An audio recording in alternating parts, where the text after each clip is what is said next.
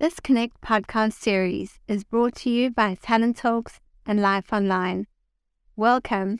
I'm Karen Cole, Editor-in-Chief of Talent Talks and Life Online.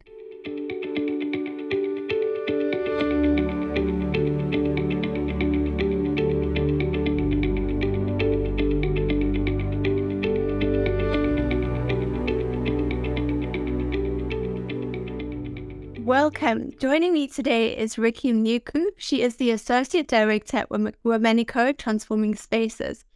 Together, Rikky and I have been recording our Mind the Gap series of conversations.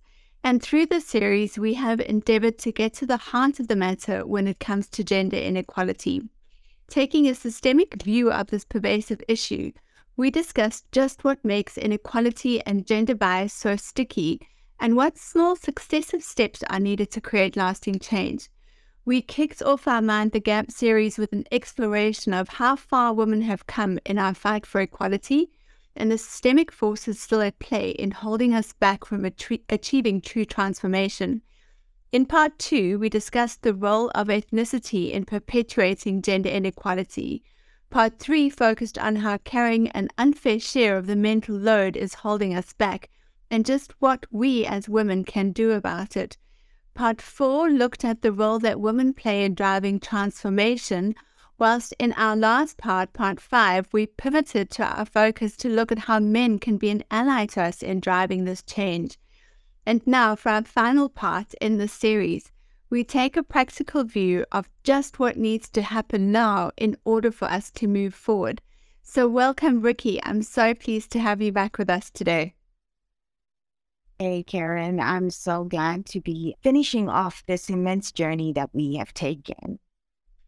Fantastic. So, Rikky, looking back on our discussion so far, do you think that we have covered the most important things that need to shift in order to promote a more equitable world?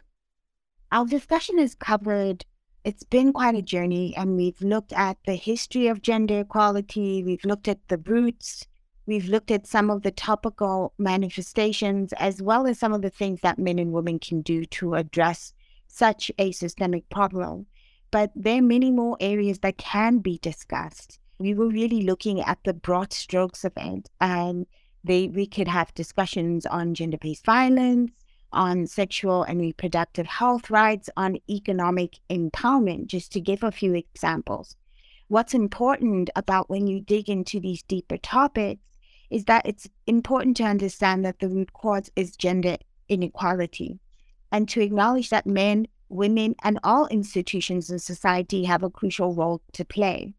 Ultimately, it's critical that we invest the time and resources in building a more equitable world. And it doesn't matter what we use to persuade ourselves on why this is a critical matter. We can use statistics and numbers if you want, and we know that working on gender equality can increase GDP by 12 to 20% in the next 25 years. Or if you're a person who's more about social facts, we know that working on gender equality improves equitable development in society, access to education, access to food, the development of children and our future as a society, and that benefits us all as society. But beyond these investments, we must begin to listen to women to understand where and how to do the work of dismantling gender inequality. Absolutely. So one of the areas I think we need to focus on in addition to this is the role of the organization. So particularly where we do find that equitable employment, or at least gainful employment or paid employment, paid work, within that, gender inequality is certainly on the agenda.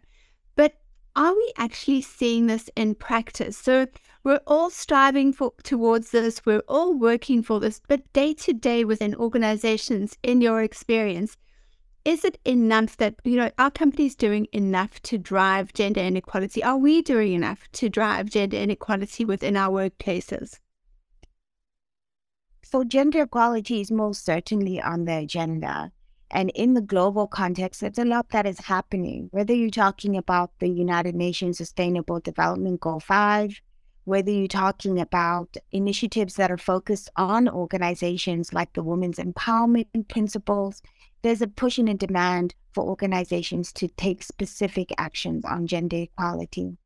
But the picture that we're seeing is that things are getting worse, not better, because we're living in a time where we are living out the impacts of COVID, and the impact of COVID has seen an extension on the timeline of what it will take, how many years it'll take us to achieve gender parity. We're now sitting at 132 years to achieve gender parity.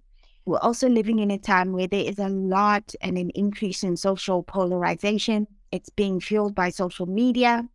And now, in 2023, we're facing the fears of an economic recession. All of these things, they skew the priority and the resource allocation for organizations. That's just the global context. If we begin to look inside organizations, what we have seen is that organizations tend to focus on representation.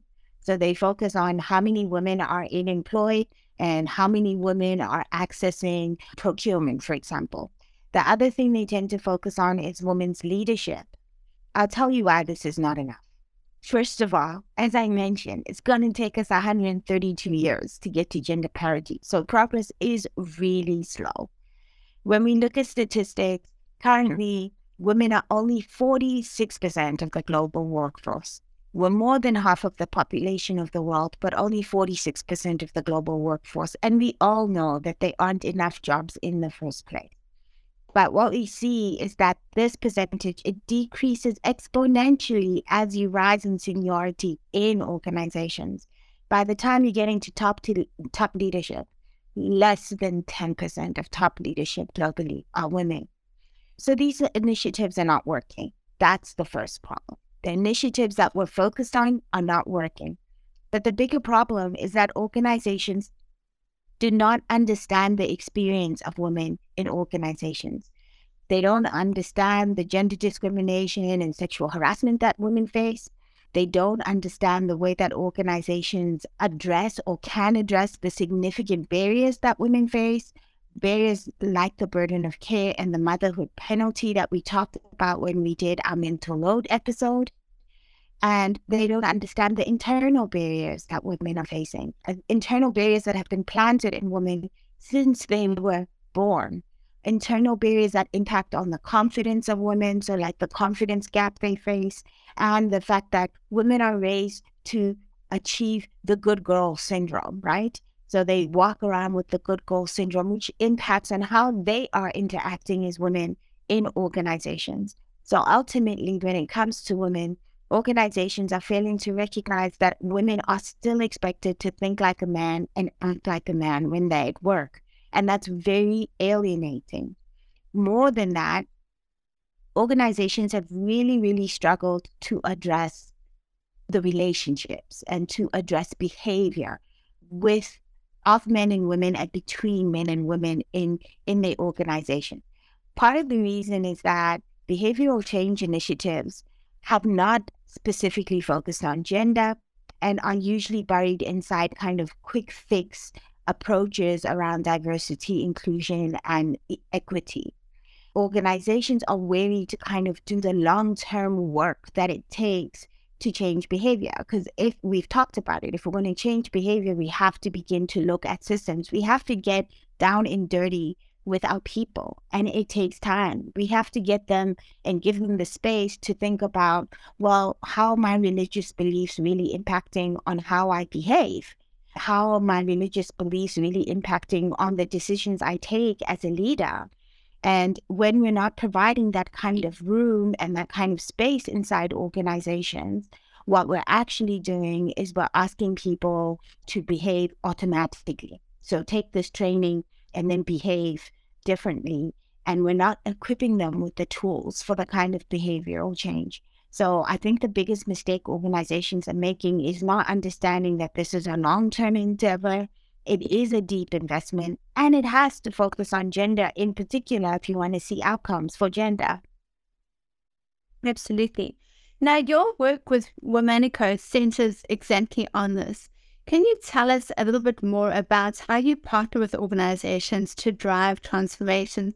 And perhaps just a really, if you could give us one of each examples of where you've worked with an organization that has been really receptive to this, and you've been able to drive significant change, and then perhaps view it to perhaps organizations that took that first step, but something internally perhaps wasn't ready for them to receive this, and what challenges or barriers to entry you experienced and how these were overcome?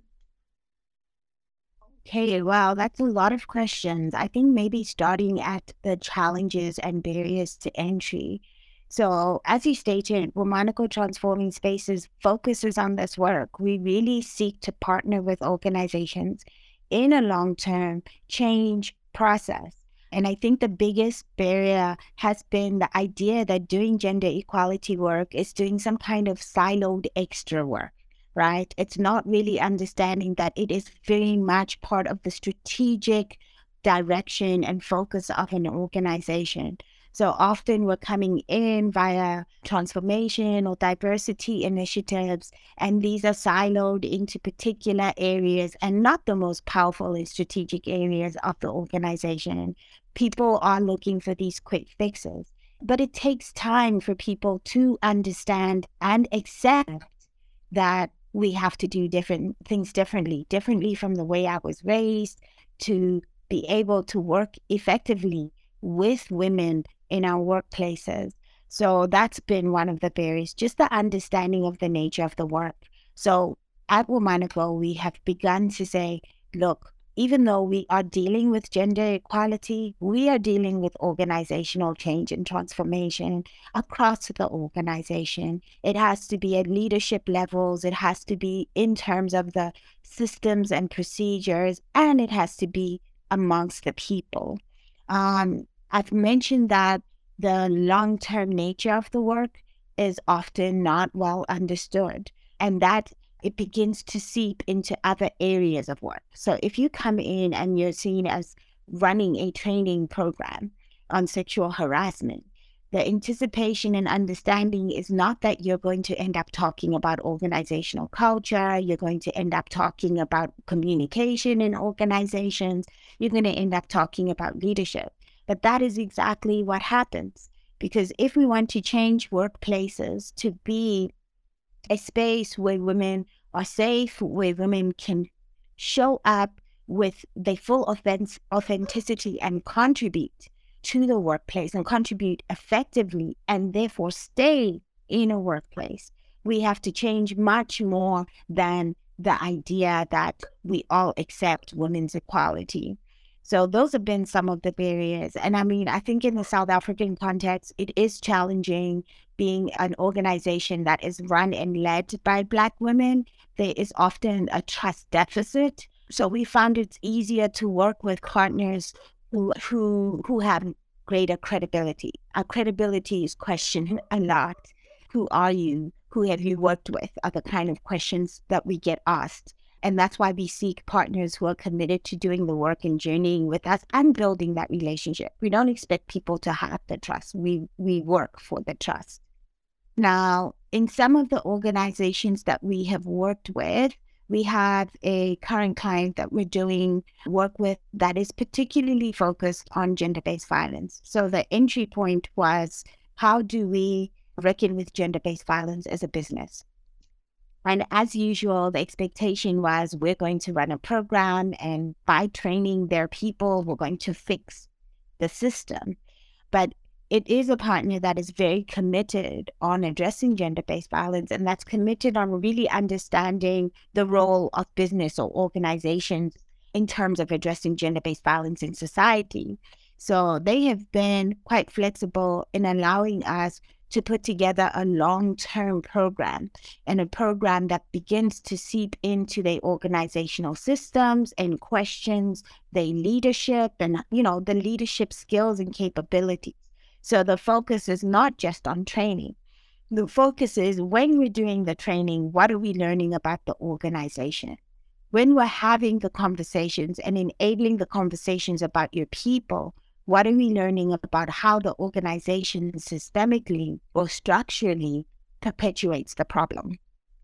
And so it has been an interesting process.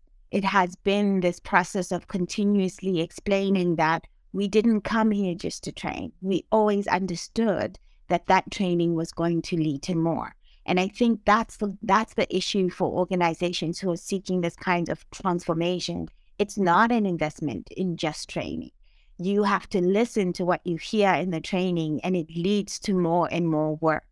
A good example is in doing this gender-based violence work, we focus our work on understanding gender norms. So we really help people to grapple with gender norms and their own upbringing, their own social and cultural context. And so what has emerged in the program is that there are specific religious belief systems that make it difficult for people to begin to question the gender norms that they have changed. There are specific cultural norms that make it difficult for people, and I say people, men and women, to question the gender norms that they have changed. So what does this mean for our client? It means that when our client is considering how to deepen the work, it creates space and it creates the opportunities for these large elements of their people to have conversations with religious leadership, with cultural leaders, to really begin to ask, but is there room for me to hold this religious belief and to accept the equality of the LGBTQI community?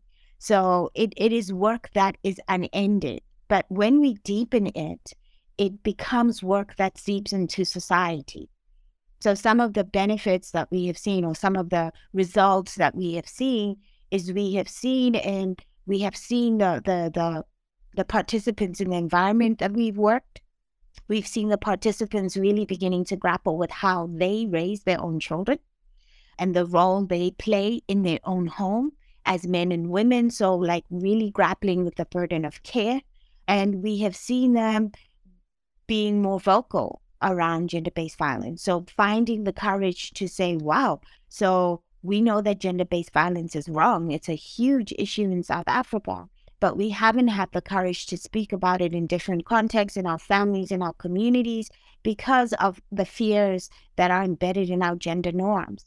So now we are finding the voice to be able to speak up, to be able to support each other, and to be able to set up initiatives in our communities, to be able to set up conversations. So it kind of blossoms and spreads into society. It's a very effective way of ensuring that the very important social work that we have to do around understanding gender equality and why we have failed as a society to bring it to fruition means we have to have deep conversations. We have to examine the beliefs that we have held on to, and we have to expand our belief systems. Yeah, so those are some of the examples that we have seen, and it has been very interesting work with staff volunteering to take up a champion role and really thinking hard about how to integrate gender-based violence as a value across the organization. So all the way to, so then what are we funding in our CSI programs? Because in having these conversations amongst our employees, one thing we know is that it's difficult for women to leave domestic violence situations because they don't have a place to go. So we would like to see our organization through CSI funding a shelter, and a shelter with an economic empowerment program so that these women have alternatives. Because once we know that women are staying in dangerous situations, our own colleagues, by the way, these are the conversations that we've had, are staying in dangerous situations because they don't have financial and economic alternatives.